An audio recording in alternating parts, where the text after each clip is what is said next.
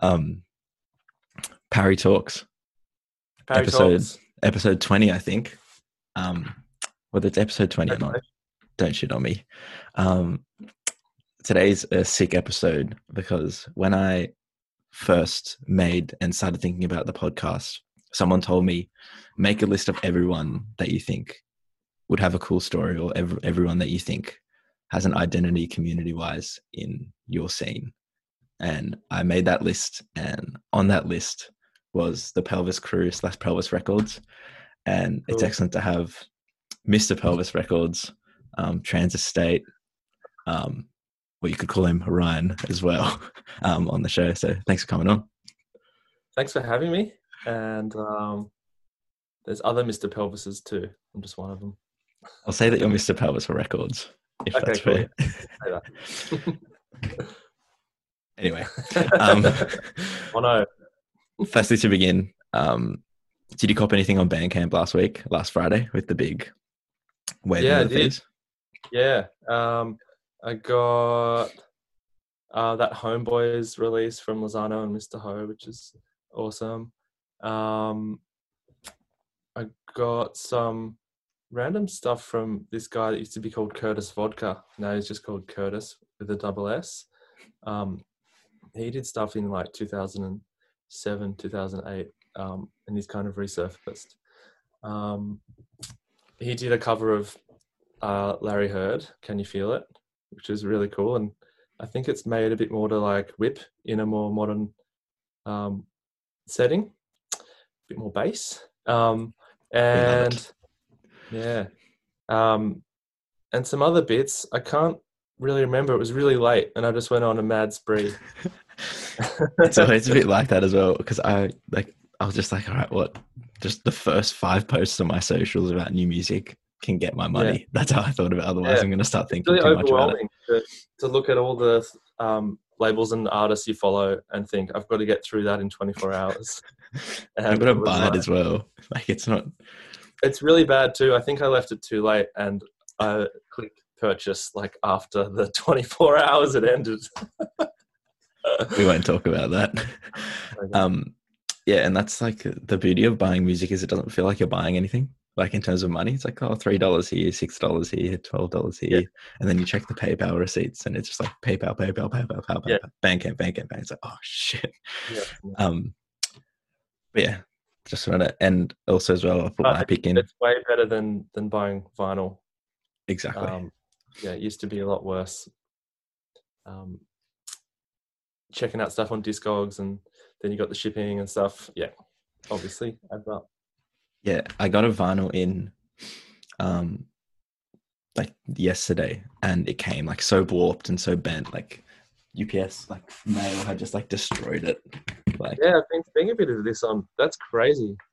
yeah, that's On the box for it. Instagram stories lately. I don't know what's going on. British Royal Mail, mate. Was it ruined? Yeah, it's all warped. So I'm going to put it in the oven later. See, with a couple pieces of glass on it. Yeah. Apparently, that's the remedy. Skydiver in Sydney, in Melbourne, they do a disc flattening service.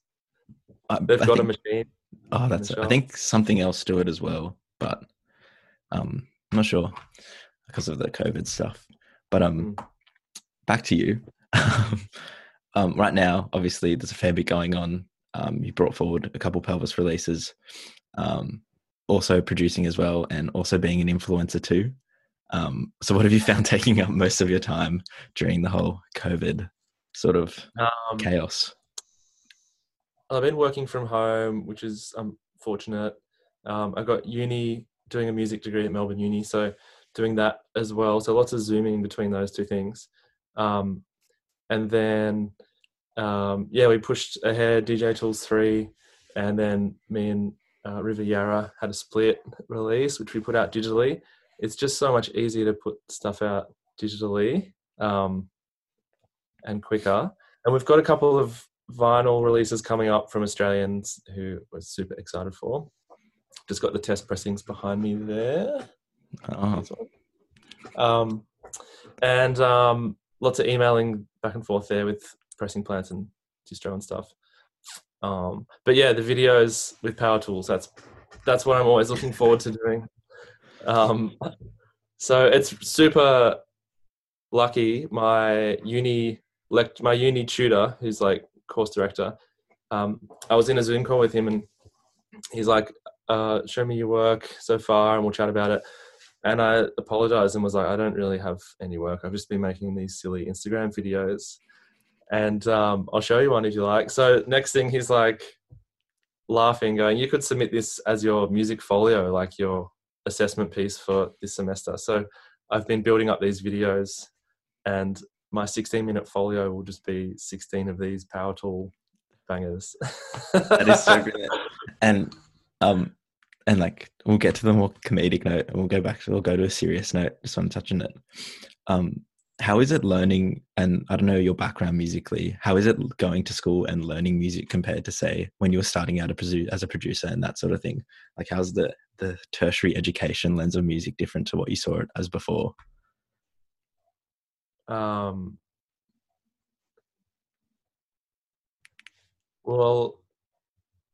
you can edit this silence out while I think of an answer.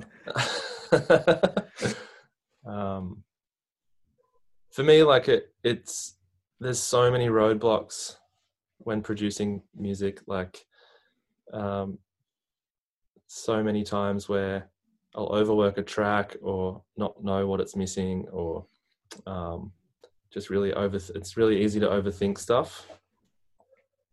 And I found going to uni was really good to find mentors who were there to give that feedback in the moment and just keep the ball rolling with ideas. And it was weird. Like, I didn't know if I wanted to write pop music, club music. I thought I had to like choose. So yeah, like this degree I'm doing is super sick. It's really well rounded. There's a lot of music harmony stuff, looking at Bach chorales and really learning like harmony in depth. But then you'll go to the next class and it'll be like an Ableton tute, and then the next one will be like improv class where you get up and just make a goose of yourself, just bashing away on something. So yeah, it's very well rounded, and like a lot of what I got out of it is more like creativity and craft skills, not so much music specific, but like how to jump on ideas and develop them and know when you finished a piece and when to move on. Yeah. You can really spin out if you're trying to finish tracks and you can't, and you don't have the knowledge exactly, yeah, of knowing when to stop. Yeah. I just wanted to ask that because a lot of people talk about how like having that extra structure, and I don't know if you relate to the phrase of like I feel like the better a song is the closer I thought it in my head. And a lot of people talk about that, like being able to copy what's in your head to the Ableton.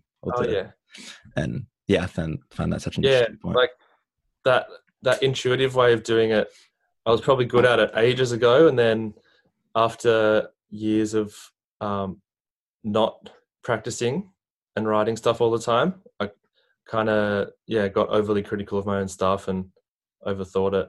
But yeah, like if you find that it's easy to jump in intuitively and just like bang out these ideas, and that's something you should keep practicing. Yeah. Anyway, now a bit of a laugh. I call it backyard techno. I think it's funnier as backyard techno. But, it's funny how there's obviously the tools reference constantly, and I don't know if it's a hobby of yours to be workshopping with like building stuff, because I feel like it's always like just randomly sawing wood or something on the socials and that sort of thing. So it's all this like brilliantly, this crazy world has sort of come full circle, and now you're making songs out of literal tools. So how did the first one of those even come about? Was it just pure meme factor? Was it a lot more work than you expected as well? Yeah, it came about from insanity of lockdown. So Clara, my girlfriend who I live with, she's amazing at making stuff and building things. So she's got a lot of tools, and we started a project to build a back shed, which we thought was going to be the answer to having a small house, but it wasn't. So we're moving house now. Anyway, we were there one day just getting started on some cupboards, and um, I'm kind of useless with building stuff, so just started filming everything, and then was like, that hairdryer kind of sounds like um, the that rave sound on, I think it's an Alpha Juno. You know, the classic like Yeah. Prodigy or um, and so yeah, I just ran inside and dumped it all on my computer and made it into a track. And as I've kept working on them, I've realized the shitter the better in terms of quality. So like just embracing that they are lo-fi, and it's a really good constraint. Stops me overworking the tracks. Yeah, and I think that from the outside they look like just, really quick shit posting effectively. But in reality, like if you really think about what's going on, it probably takes heaps of work to do. Yeah. As they've gone in, have you underestimated how much work it takes? Because you're pretty much building full tracks and doing field recording fully. Yeah, like it's more about the idea, like the vacuuming and Centrelink one is just like most of the time that went into that is me just staring at the wall thinking of inspiration, like thinking of a good idea, and then yeah, it can be lo-fi and silly, but it's kind of like captures what's happening right now and it's super topical, so that one kind of popped off the hardest. Yeah, and it'll be super interesting to look back on everyone's socials now, like all the DJs and artists, and seeing that like as a sort of time capsule for what everyone was doing during this time. Yeah. And like it'll be there forever as well. So you'll see all the mixes everybody was doing, all the funny like Zoom ideas and all the backyard techno ideas, that sort of thing that people are doing now. Exactly. It's going to be archived forever, and it's super cool that that's how it's going to be. It's weird to think about. I want to keep it rolling though, like the beginning of this story, keep it going, because obviously the situation might change, and yeah, the tracks will keep being these. I've just find it's a really good constraint, like keeping it real lo-fi saves me overworking the tracks in Ableton or whatever. And I want to do like a club release, so I want to put the tracks out on Bandcamp with like full like club versions. Intros and everything. Yeah, like everything, like full 5-minute tracks with all the sections and stuff, DJ friendly versions. Do you think you could, is the end goal of this to take it on tour and play club shows fully, full field sampled, full That's exactly the idea, yeah. Have a merch stand with power tools and stuff, goggles and earmuffs. Imagine buying the vinyl for that. Just you just put it on and just scraping noises, and then before you know it, yeah, that's brilliant. I love that, and I'm sort of surprised that no one's tried jigging your idea in terms of higher ups. Like a big corporate hasn't come and stolen it and put it on an ad campaign, so it's still very pure. Yeah, I had some DMs, like companies wanting me to do a track for them for like an ad. Yeah, but I didn't want to sell out that quick. Why was Doors Plus the Oh, why what? The one. Why was Doors Plus the It was just an ad that would come in and out of my head. Like I'm sure everyone who grew up watching TV, that jingle has been around for like 30 years. So it was in my head one day, and I started coming up with that because mashups used to be my thing. I used to, when Ableton kind of first came out and Girl Talk was happening and stuff, I was obsessed with making mashups. So that was kind of that part of my brain firing up again. But yeah, they reached out in the DMs too, and they shared my track and made me like a branded content partner on Instagram, which I have no idea what. I just approved it because I thought it was funny. No exchange of money or doors has happened yet. Damn. Not a single door was harmed in the making. Yeah, that's brilliant. I think it's just hilarious. Like the first one, when I saw the first one go up, I sent it to like everybody. I was like, this is about to go. Like this is about to go off, and everyone was like, this is the best thing ever, because they sound like, and I think it's really cool how it plays on the tropes of just like a classic dance song, and like all the familiar elements of a dance song that when we listen to it in clubs or, you know, big WAV files and that sort of thing, we overthink it sometimes, but there's so many similar concepts and so many similar angles in every one of these songs. And to see it broken down by like a saw cutting through like plywood is the most brilliant thing, I think. Yeah, we all used to play real lo-fi MP3s in the club when we started. So I've never really been a purist in terms of like super high production standards. Exactly. I definitely appreciate it, but yeah, like it's more about the fun and the energy. Exactly. It's more important than like super high quality. Yeah, and I think that it's showing with the, even though there is like considerable meme factor with the video, sorry, blanked out there randomly. With the videos, there's a lot of it, like the tracks are cool and they sound cool, and it shows that, like, especially in our sort of rave scene where it's more about the idea and the energy than it is the, you know, how your kick sounds through 4 different speaker settings. And it's a testament to that, I think, which is super cool. Yeah, I think house, that's the spirit of house music. I just realized I've had this little thing in my ear for decoration the whole time. It's been coming out of my computer. I'm gonna It still sounds pretty clean.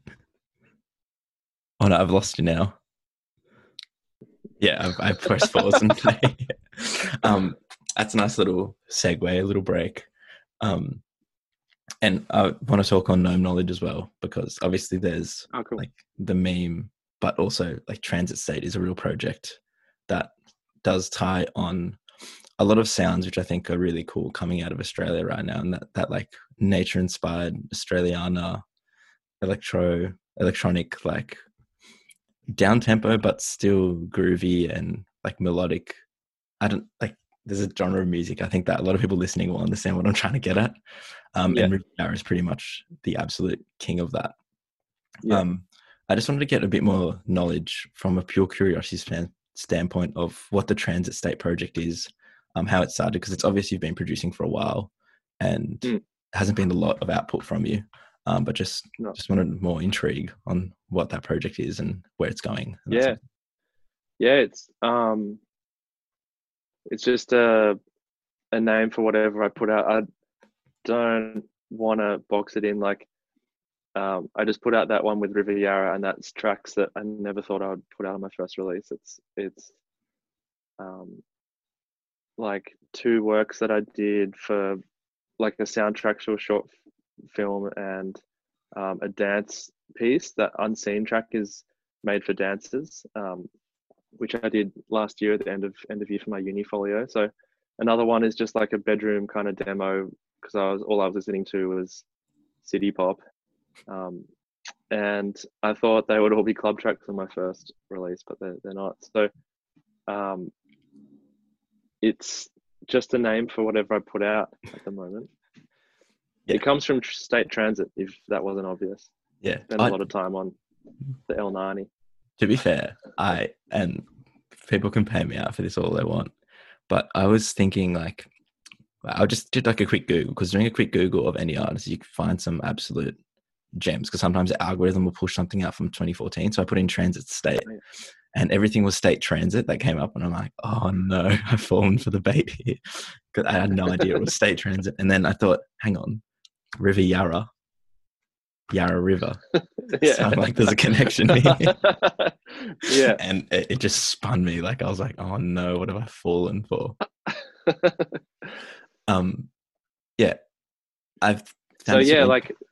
To just elaborate a tiny bit, it was a name that I decided I needed when I started working on a live project.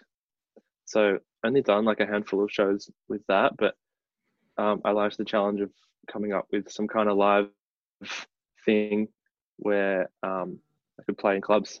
And the thing that I feel missing from a lot of live electronic music and club music is the energy that that you can get when you're DJing and stuff. You can do, like, you know, spin backs and play whatever songs and stuff. But with live thing, you've only got 2 hands, and there's so many things that you could be doing, and it's like, do you want to enjoy it more than them, or do you want them to enjoy it more than you? And like, how much work do you want to be doing, and how much of it's pre-composed, and how much of it are you coming up with on the spot? So it's like, I like that challenge. Yeah, and there's so many. I really like the conversation of the live set versus the DJ set sometimes, because it's just super it's super crazy and like so subjective, and like there are some nights that I want to see like a live set and just be able to sit there with my arms crossed and just nod my head and just like witness and watch what someone is doing live, because there's a beauty in that. But then there's other times where I'm like, I just want like improv, I want full crazy energy and that sort of thing. Yeah. And finding that blurred line between having both of them at once is, I think, would be super cool. And another point. And then like the last show I did, someone came up to me after and was like, "Cool DJ set," and I was like, "Sure." I don't know, confused. I don't know. I don't have the answers. I'm just, I'm still working on it. Exactly.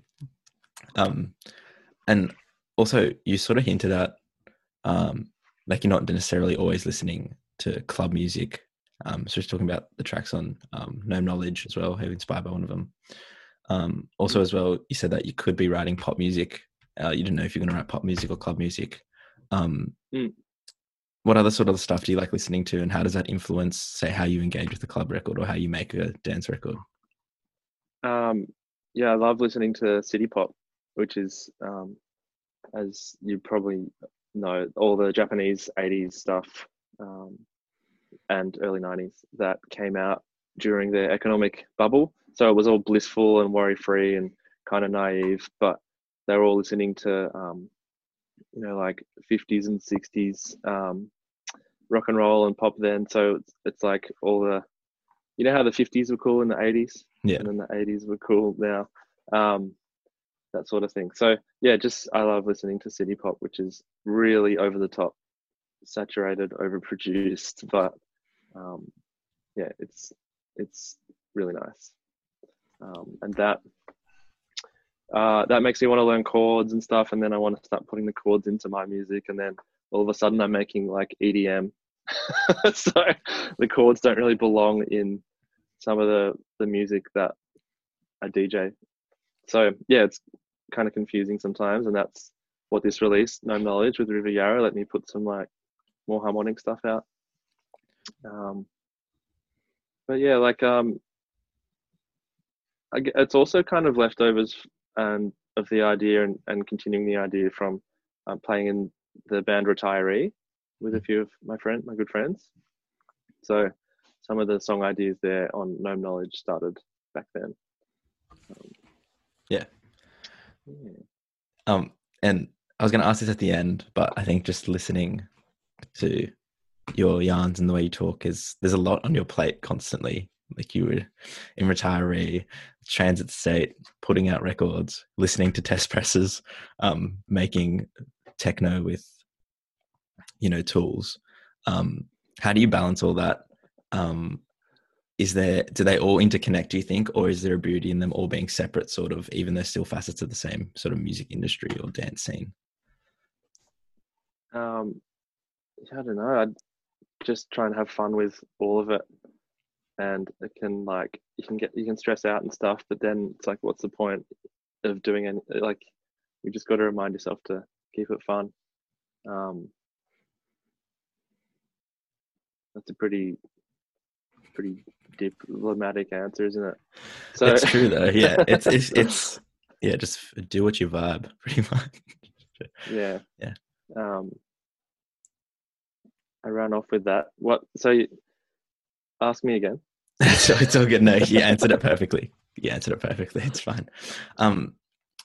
So your debut sort of release was with King Rowdy, We Stand.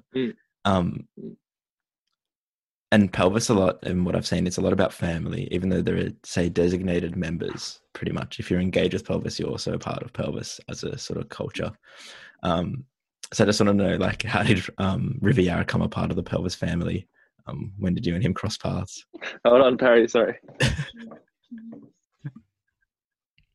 yeah, sorry about the break there again, friends. Just talking about how Riviera became a part of the Pelvis family and crew, and why he was perfect for the Gnome Knowledge release with you. Yeah, that I can't even remember when we became friends now. I think when I first was coming to Melbourne a lot to play, he was just always around. And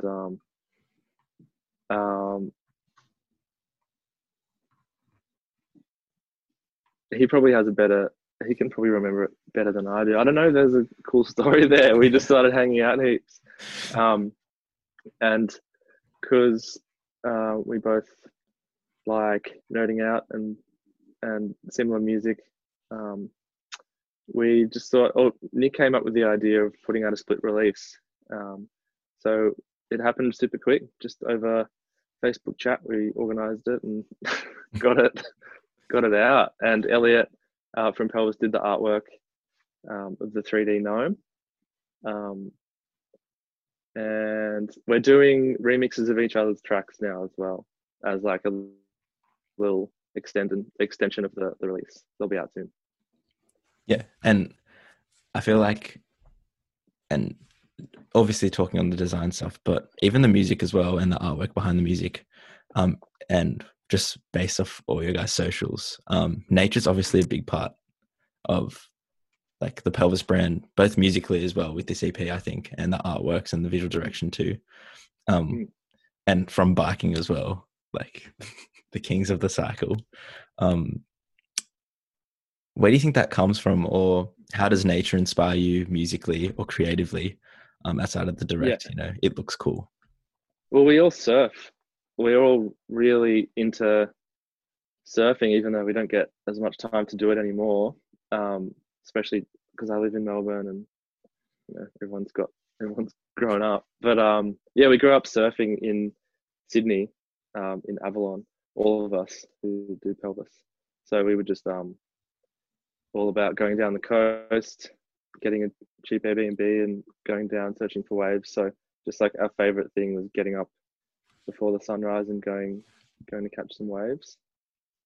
So that's been a huge influence, just sitting in the ocean, waiting for waves and walking through bush tracks to get to the beach and stuff. I guess that's where it comes from. Yeah. Like, yeah, that's definitely still my favorite thing to do. Just don't do it as much anymore, sadly.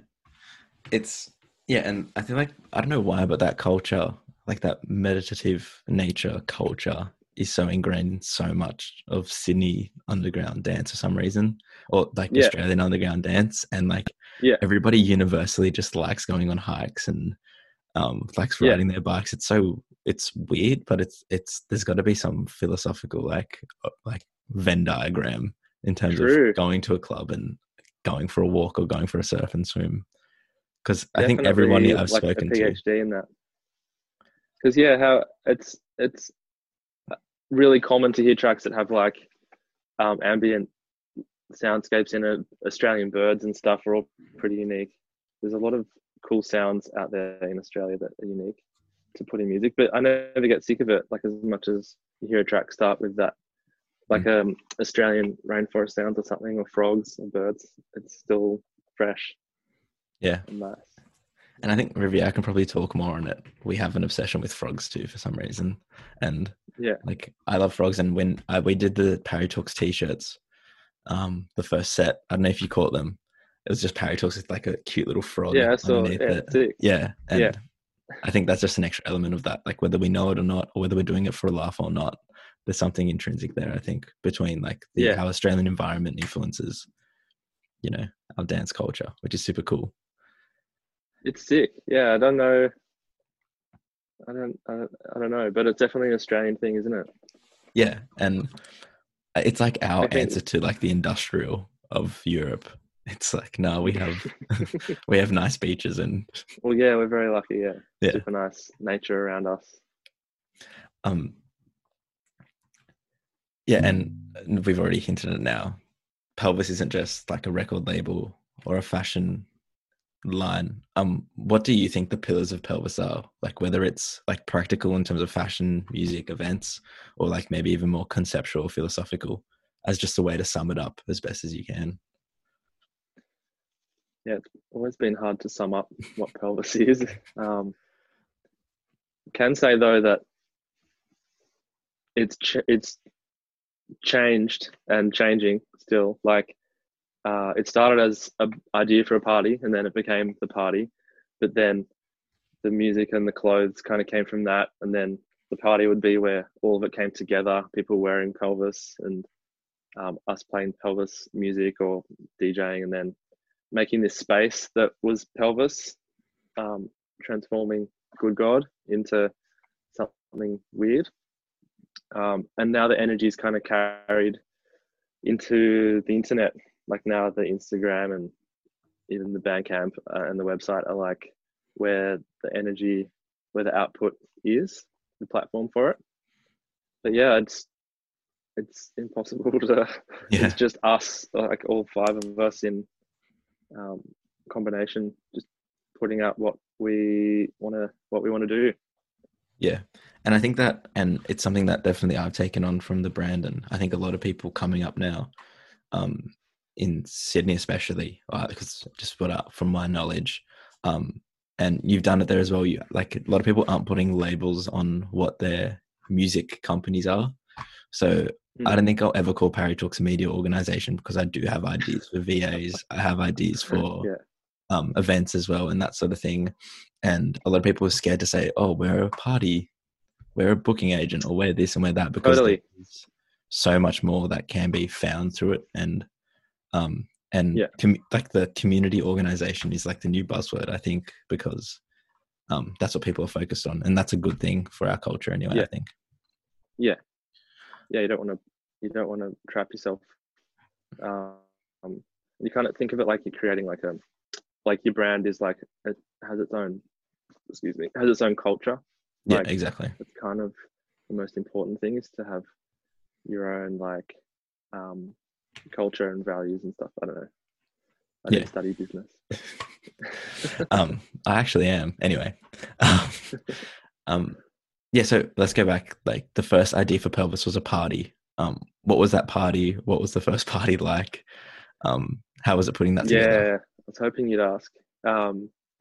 The vision started, I was living in Melbourne with Nick, and 3 other guys were up in Sydney. And so in our group chat, we would just talk about whatever parties we were going to. And we just had a lot of ideas. We wanted to see a lot of clubs we went to. They might have had parties run by 1 or 2 people that didn't have the hands to make it whatever their full vision might have been. So we really wanted to transform the club. Like my first clubbing experience was going to Bang Gang at Club 77, which was like incredible. That was around 2005.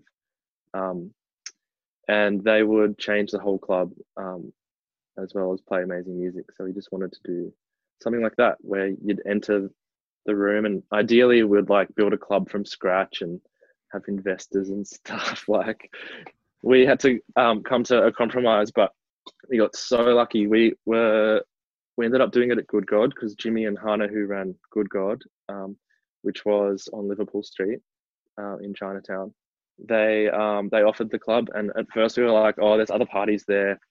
It'll, we want to have a totally unique space to run our party. But then we realized how accommodating Jimmy and Hannah were for us to change the whole venue. We just went crazy with the tarp, and basically realized we could force everyone onto the dance floor just using tarp and hanging that up. So we'd kind of box in the dance floor a bit more, so it felt more cozy and people would be less self-conscious when dancing and stuff. And the smoke machines are easy way to make it more comfortable as well. So the first few, we played a lot of Italo disco and like tracks, record stuff, a lot of old stuff, because me and Nick were going to Bamboo Music in Melbourne at the Mercat a lot in like 2010. So that was a great party. Bell Towers and Misha from Pam ran that together. And Yeah. I only went to a couple, but yeah, it was an amazing party, and the music was really, really good. So we just went ham with tarp and figured it out as we went, and we were lucky to have 5 of us doing it. Yeah. So we had enough hands to get it all done in the changeover time. After bands finished at 10, we'd get in and Yeah. open at 11, and people would start turning up at like 11:30 and 12, and it went till like 3 or 4. Then the lockouts happened, but we can talk about that later if you want. Yeah. Don't really want to talk about it. Let's stick to the glory period. We'll say that. Because and like I say this to people, and people gasp, and people, you know, look down upon me. But I never went to Good God. I'd never been, because it was closed before I turned 18.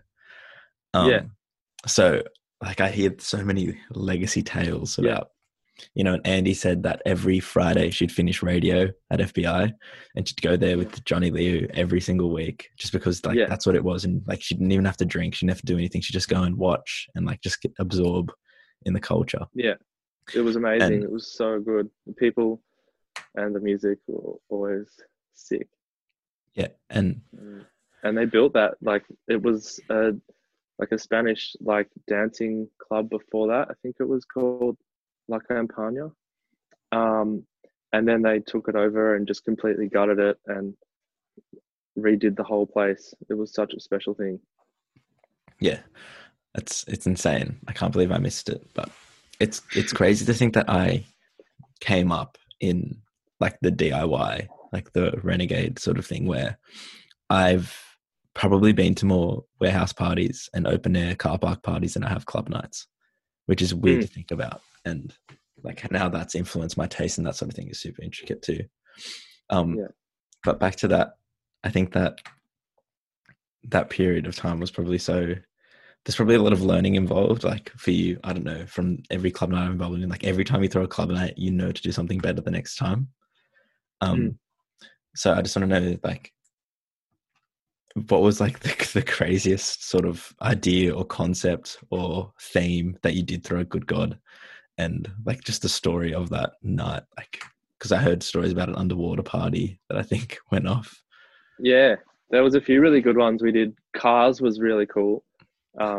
We had like the back of the car was the DJ booth, and there was like an exhaust pipe which we shoved the smoke machine down. So I had like on a CDJ burnout sound. So every now and then I'd be like, and the exhaust pipe would pump the smoke out.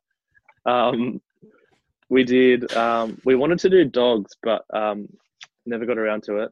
A couple of other really good ones were the underwater party. We did it twice. It was so good. Where we had like fishnet on the ceiling with a lot of like underwater toys in there and beach balls and blow up dolphins and stuff. And we would do, along with the theme, we would do sound effects, because we hardly use the CDJs. We kind of restricted ourselves to playing records, which shouldn't be a selling point of any party, I don't reckon, you know, vinyl only. But a lot of the music we played, we could only really find it on vinyl. So the CDJs were pretty unused. So we'd just load up sound effects on that and use underwater party was dolphin sounds and bubbles. And we did a fashion TV themed, you know, that cable channel, FTV.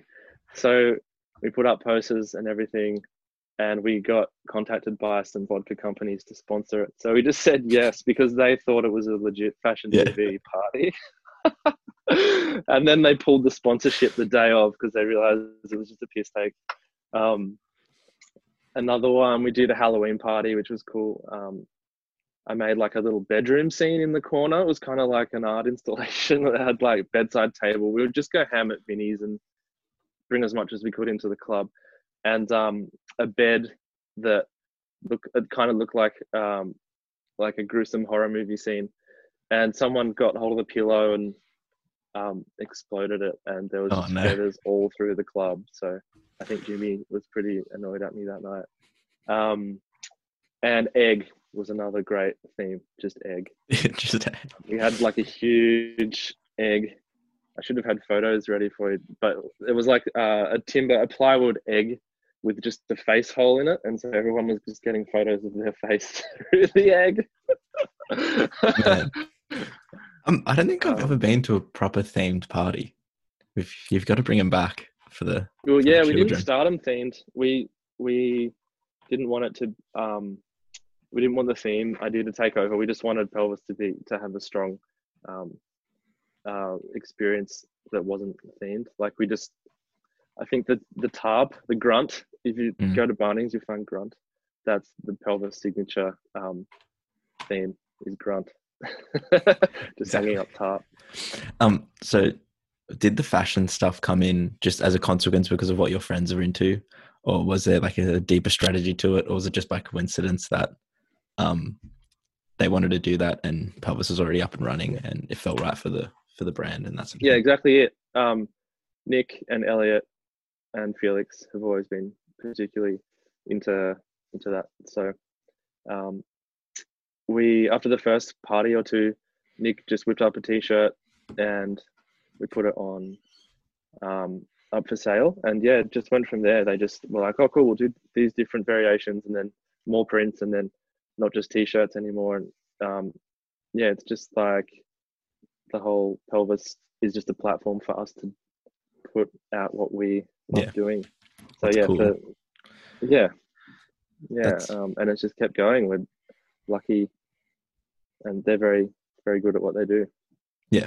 And yeah, I think it's brilliant because it's still like that, the initial essence in those sort of initial club nights from my more recent engagement with the Pelvis sort of brand and the Pelvis parties as well.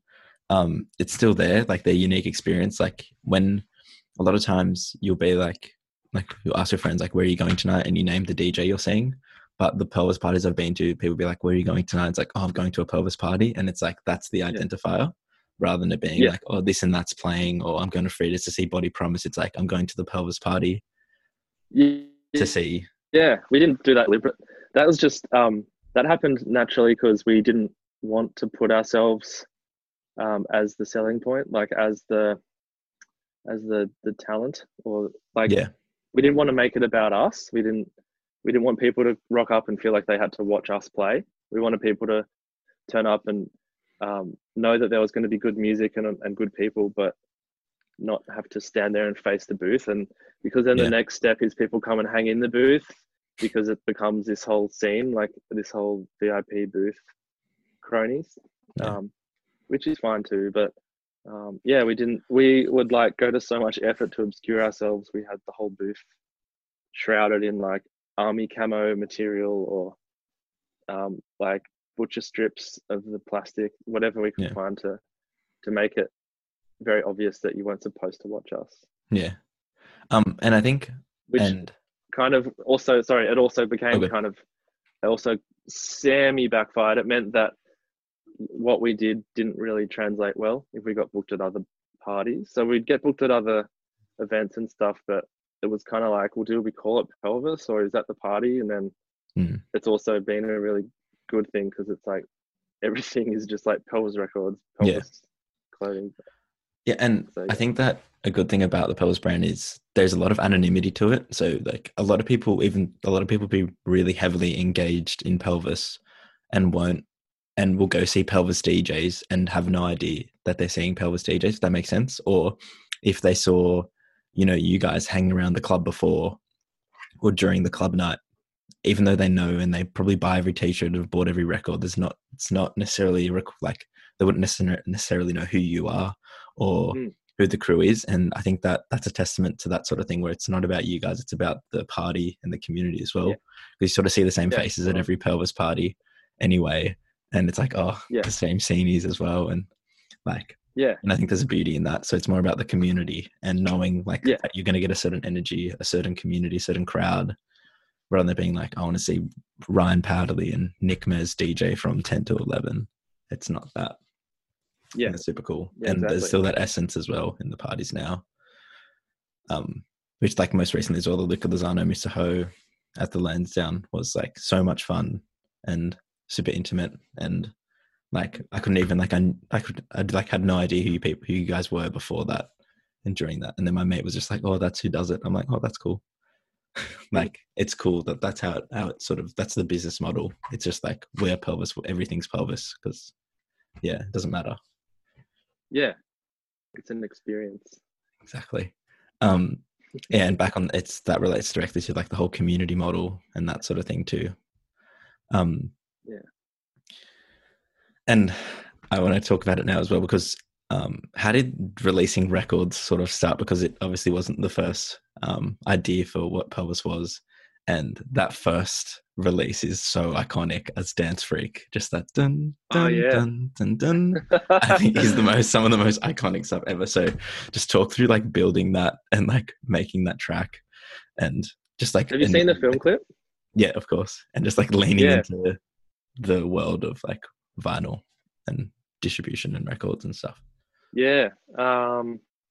It was always an idea. Like I wanted to make club music since I first went out, but took me a while to get there. Like Dance Freak kind of, and for me, it's like just in a record. It's like all of our Sydney parties and all the people that were there and all the music we played in just one record, and the kind of other artists who we were getting along with at the time, like Nazaki, Morgrab, DJ House. It actually took me so long to finish that track, and still keep it like it's sounded like it was made up on the spot. Yeah. But yeah, like it just had a few records we were playing at every party, like Mike Dunn. This Mike Dunn remix of Armando was a huge influence for the sound of the drums. I forget what the track's called. Mike's Done, Get It Done mix or something.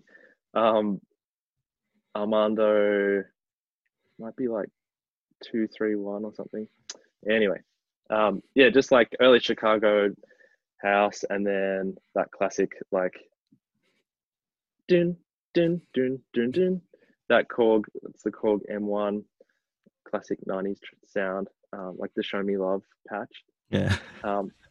And yeah, then the video clip was just all the handheld camera footage from the parties mashed together.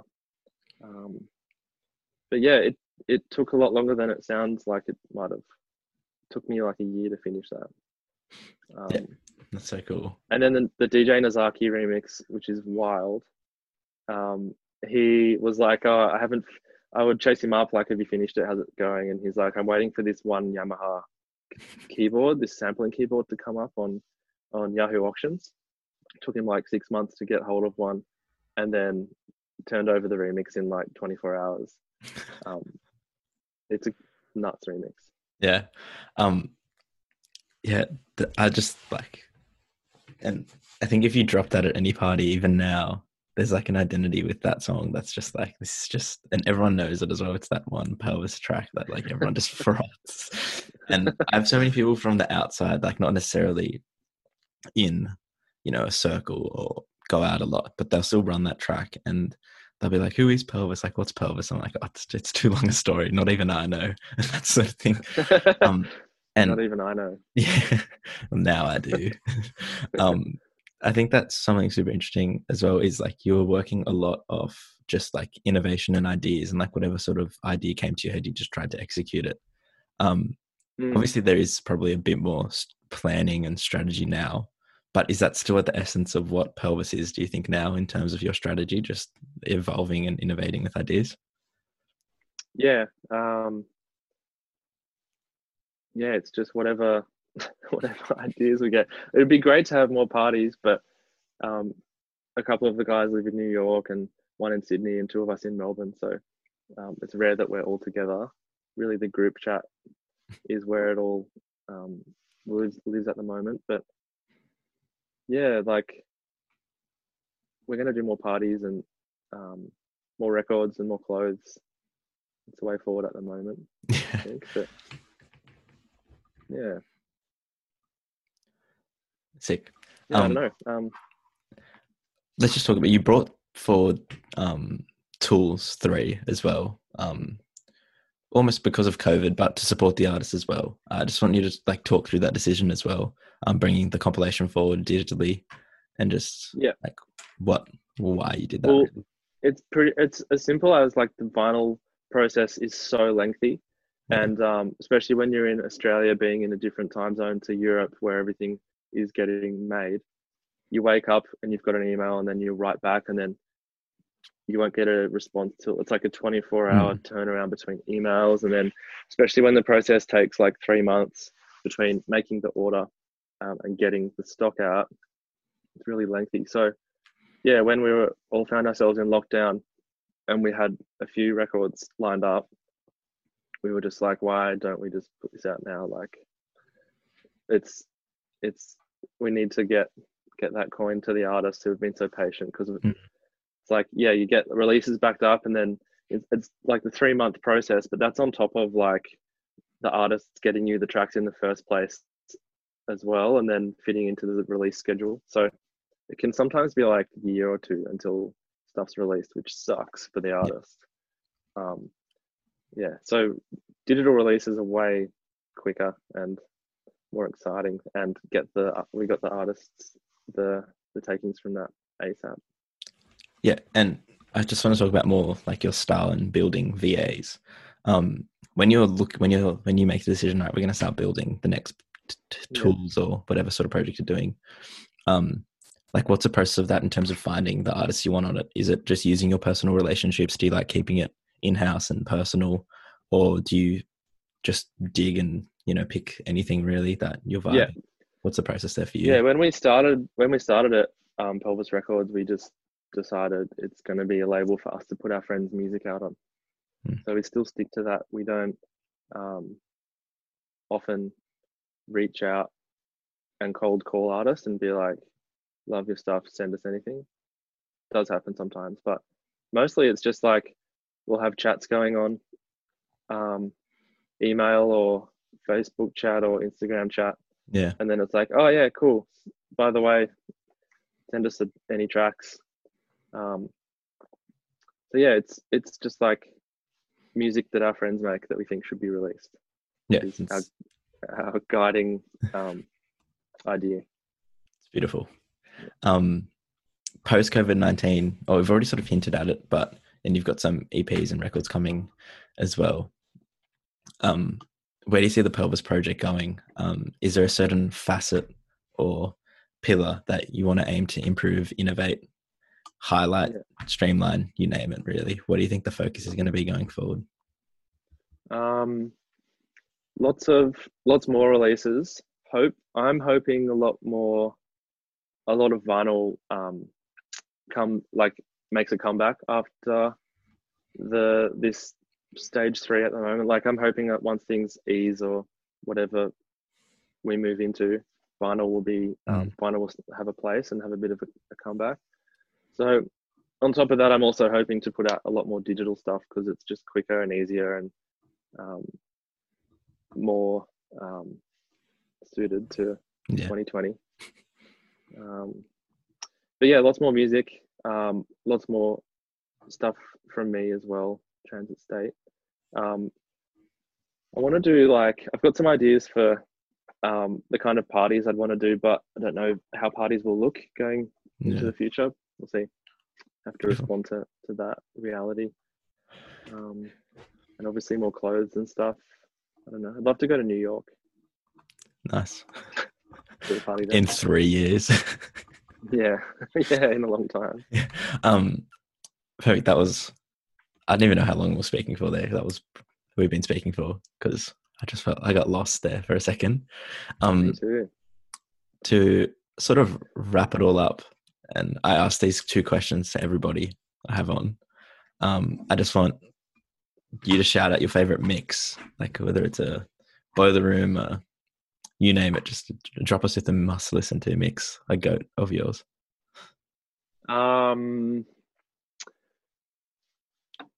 Other guys would be able to answer this better than I could. They're all about mixes. I still listen to the same mixes I was listening to years ago. So Daniele Baldelli Zanzibar mix, if you can find it, is something that really got me excited about doing a party. That's like a really good mix of cosmic kind of music. So all sorts of weird stuff in there.